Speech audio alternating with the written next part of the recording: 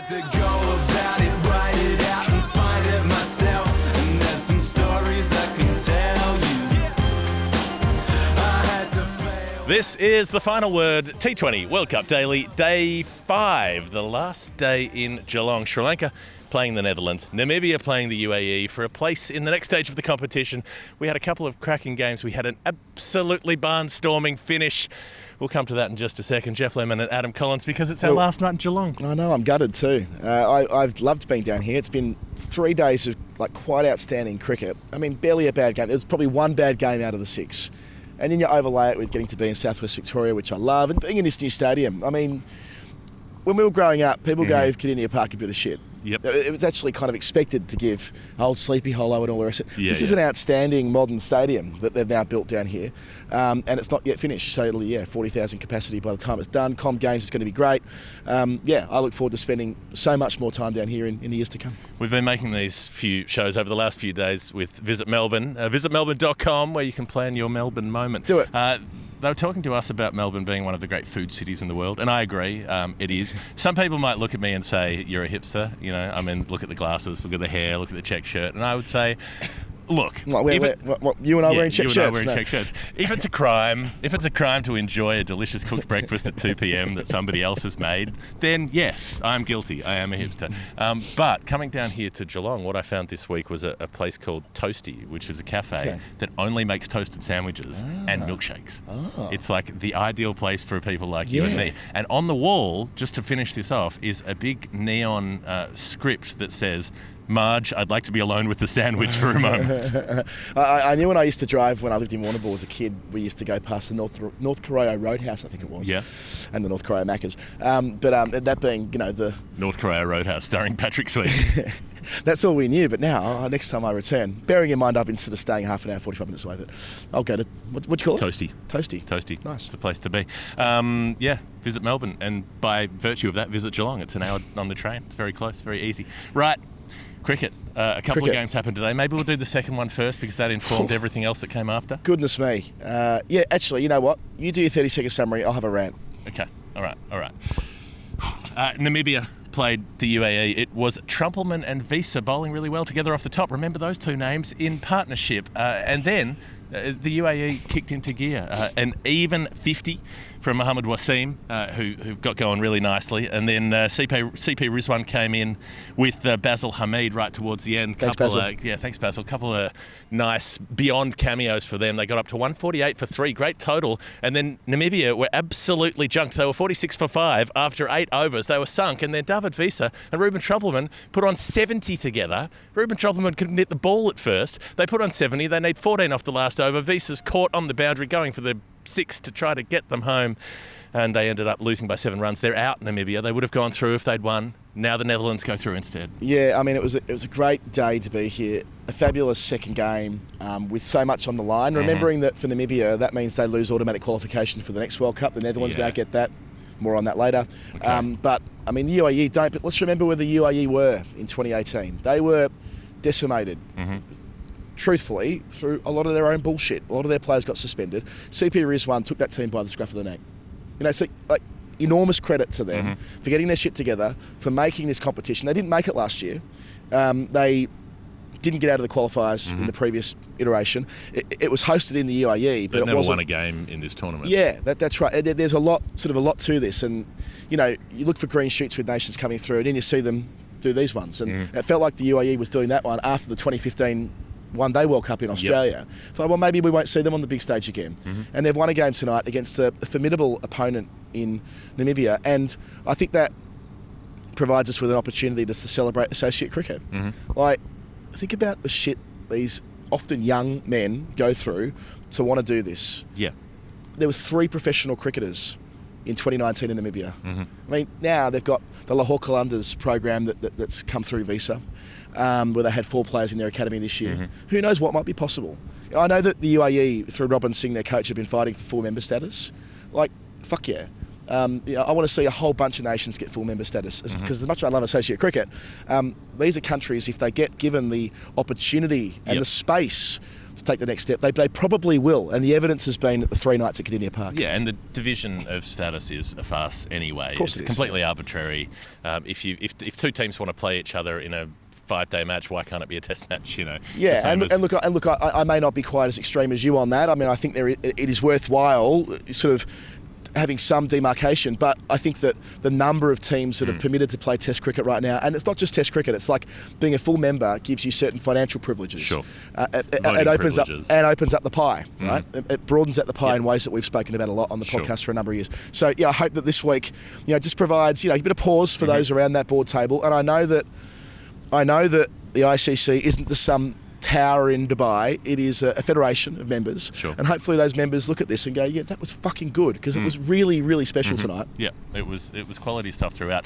I was really interested by the number of people who were like, oh, well, Namibia will obviously romp this in as though they're now a big dog in international cricket. They're still Namibia. They still are a team with flaws, but it looked early like that's how it was going to go. Visa and Trumpelman they bowled 4 overs in the power play and went to 17 runs between them.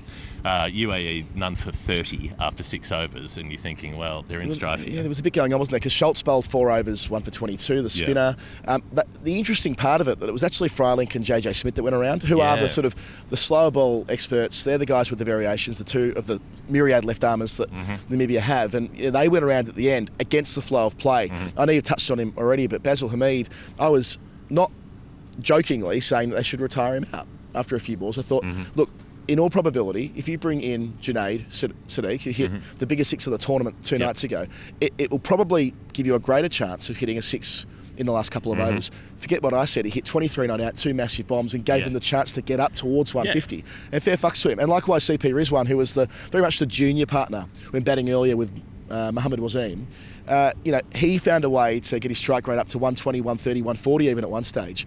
Again, this is like a developmental thing. And it was transition batting, right? So Fritz Aravind, the keeper, was really struggling. He gets out. It was probably best for the team that he got out because he couldn't get the bowling away. They shouldn't have opened with him, but that was a mistake. Mohammad Wasim, he makes his 50 in good time, and then when he gets out, it's the easy handover to the captain, to CP Rizwan.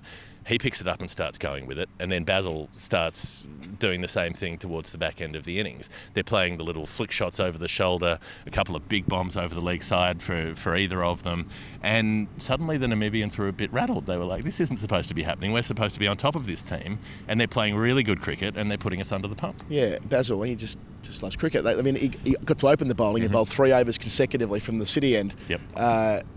3 overs. Would you like to know how many international cricketers called Basil there have been? I think, isn't it? Oh, no, we know that this is the first in a World Cup, don't we? Yeah, we know it's first in a World Cup. So Basil D'Oliveira, the most famous Basil, of course. Basil Arthur Firebrace Grieve played 2 tests for England in 1889. Okay. Basil Brown played for the USA in the 60s and 70s. And that's it. There's a couple of Windies players with Basil as a middle name. Elvedon Basil Williams and Ian Basil Alston Allen. That's it. Oh, really? As far as Basils go, he's in a select club. As I've said before on the podcast, we're still looking for a boy's name in the event that our child in January ends up one of them rather than one of the other ones. Yeah. Who knows? I might float Basil tomorrow morning. Basil, it's good in a salad and it's good in a World Cup. It's done great things in this World Cup. So 148 for 3. And then Namibia don't really get stuck in early. They do the same thing. They're a bit nervous. They were shitting themselves. Yeah. They were so nervous. Suddenly it was on them. Suddenly it was on them to win the game. They were no longer the plucky sort of... they were the favourites, right? When have Namibia been the favourites in a game like that? Kind of never. I mean, even last year when Visa took down the Netherlands and I think he took down Ireland as well. Oh, it was Erasmus who took down Ireland. But still, they weren't expected to win those games. They were sort of... It was an extraordinary tale. The whole thing's an extraordinary tale. Sure. The fact that they've got to this point. But even though they're out of the comp now and they won't make the Super 12s. But rare would it be that their openers would walk out like, fuck, there is so much on the line for us. Usually it's like a lot of upside, limited downside. Different mentality. And they got nervous. And Junaid Siddiqui gets a wicket early, gets barred, and then in comes Basil, and he picks up a couple. He gets Van Lingen caught at deep mid-wicket. And then Lecoq, before wicket, literally, he's down on one knee and gets hit in the box and gets given out, and it's going on to hit middle and leg stump on review. Well, it was given not out, wasn't it? And then they went upstairs for that one. Yeah, I thought it was... not Lecoq, but I'll take your word for it. Okay. Well, it's funnier if I was only on commentary. Let's say it was Lecoq. I think it might have been Lofty. Doesn't matter. Maybe it was Lofty Eaton. Yeah, either way, it doesn't matter. The point is, you said 50 odd for 5. They were 70 for 7. I mean, And that's when Zahur Khan bowls two of the great in-swinging Yorkers. I mean, the one that knocked over Freilich was the stuff you'd dream of as a quick first ball of his second spell, up roots off stump, then 3 balls later to Zane Green, the wicketkeeper, via an inside edge, takes out middle stump. And we're thinking this game's going to be over in 10 minutes. This is going to bowl them out. That's when Trumpelman comes in, joins Visa, who's striking at like 100 at that point. He was nowhere near ready to go through the gears. Trumpelman looked awful. I don't think he hit his first 6 deliveries that he faced. He was just whooshing fresh air shots outside off stump, and you thought, this is going to be over quickly. Then he started knocking a few singles around. Visa was hitting the ball hard, but only getting singles. Yeah. And it just kind of dragged on for 3 or 4 boring overs where you're like, come on, finish the game. Well, I think I said something like, you can let it go. They came together in 9 and over to win, right? And I said, well, you can probably get to 11 because it's Visa. Anything more than 2 a ball, it's not going to work unless you've got 2 batters contributing. And then Trumpelman has the big over, I think off Mayapun possibly, hits a 6. Yeah, hits a 6 off Mayapun, and he kind of gets his groove on, and suddenly their 50 partnership, which is up in like 30 odd balls, he's made 20 of them. And you're like, okay, so now Visa is trusting Trumpelman. The dynamic changed very quickly. And then, talk about trust, how about this? CP Rizwan, the captain, turning to Mohammad Amazing. Wasim. Absolutely amazing stuff. Let me give you the numbers on this. Before today, Mohammad Wasim had bowled 22 deliveries in all T20 cricket. Not just T20 internationals, all professional or high-level T20 cricket in his career. So, he comes on and bowls. He gets whacked for a 6 by David Visa over the mid-wicket.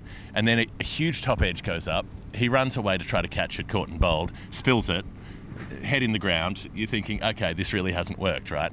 Junaid Siddiqui goes for 16 off the third last over. It gets bashed around. Suddenly they're in it, Namibia. Who's going to bowl the penultimate over? We're going, well, are they going to bowl? We were saying on commentary, well, maybe they'll have to bowl Wasim in 19 to keep Zahur back for 20. They go the other way. And I felt that was the right call. Chips in. But, I mean, before over 20, there was a consultation with 5 of them there. Sure. And my sense was they were going to bowl spin until Mohammad Wasim said, no, mate, I'm bowling it. I'll do it. I'm doing it. 5 paces. So Zahur bowls the second last over and only goes for 6. They need 14 off the last over. Try to explain to people what Mohammad Wasim bowling looked like. He was like the thrift shop Jasprit Bumrah. I mean, it was the guy who bowls second change in the thirds. Yeah. And that's what he ran up 5 sets, but he didn't gave even us run some up. shoulder. He just walked in. But he gave us some, and then in the last over, why he is the landed. keeper standing back? We were wondering as he came in off about 6 paces, and then there was enough pace there. Then he gave substantial pace off that action, and he hit the crease line effectively 4 times in the last over. I mean, like. I know Wisa got hold of that one down to long on, went to the long boundary. You'll have to remind me who took the catch. It was a bloody good bit of fielding. But here's the thing, though. Here's the thing. This is where we come back around to something. Right. I said he'd only bowled 22 balls before. Here's the twist. He'd taken 3 wickets with those 22 balls. He'd taken 2 of them last year against Namibia, 2 for 13, including the wicket of David Visa. It was a matchup. CP Rizwan pulled a matchup out of his fundament and threw it in the last over and said, well, you've got him out before, you can do it again. And Mohammad Wasim duly did, caught it long on. How many times would the 7th bowler bowl overs 17 and 20 in a T20 international? Never. And after having made a wonderful 50 from 41 balls, to give them a chance of having a score that was vaguely credible. Got bugger all strike in the power play, had to work really hard between overs, say 7 and 15, to get more strike, to get the board turning over rather, built that partnership with Rizwan initially. I mean, talk about player of the match. I mean, he was it.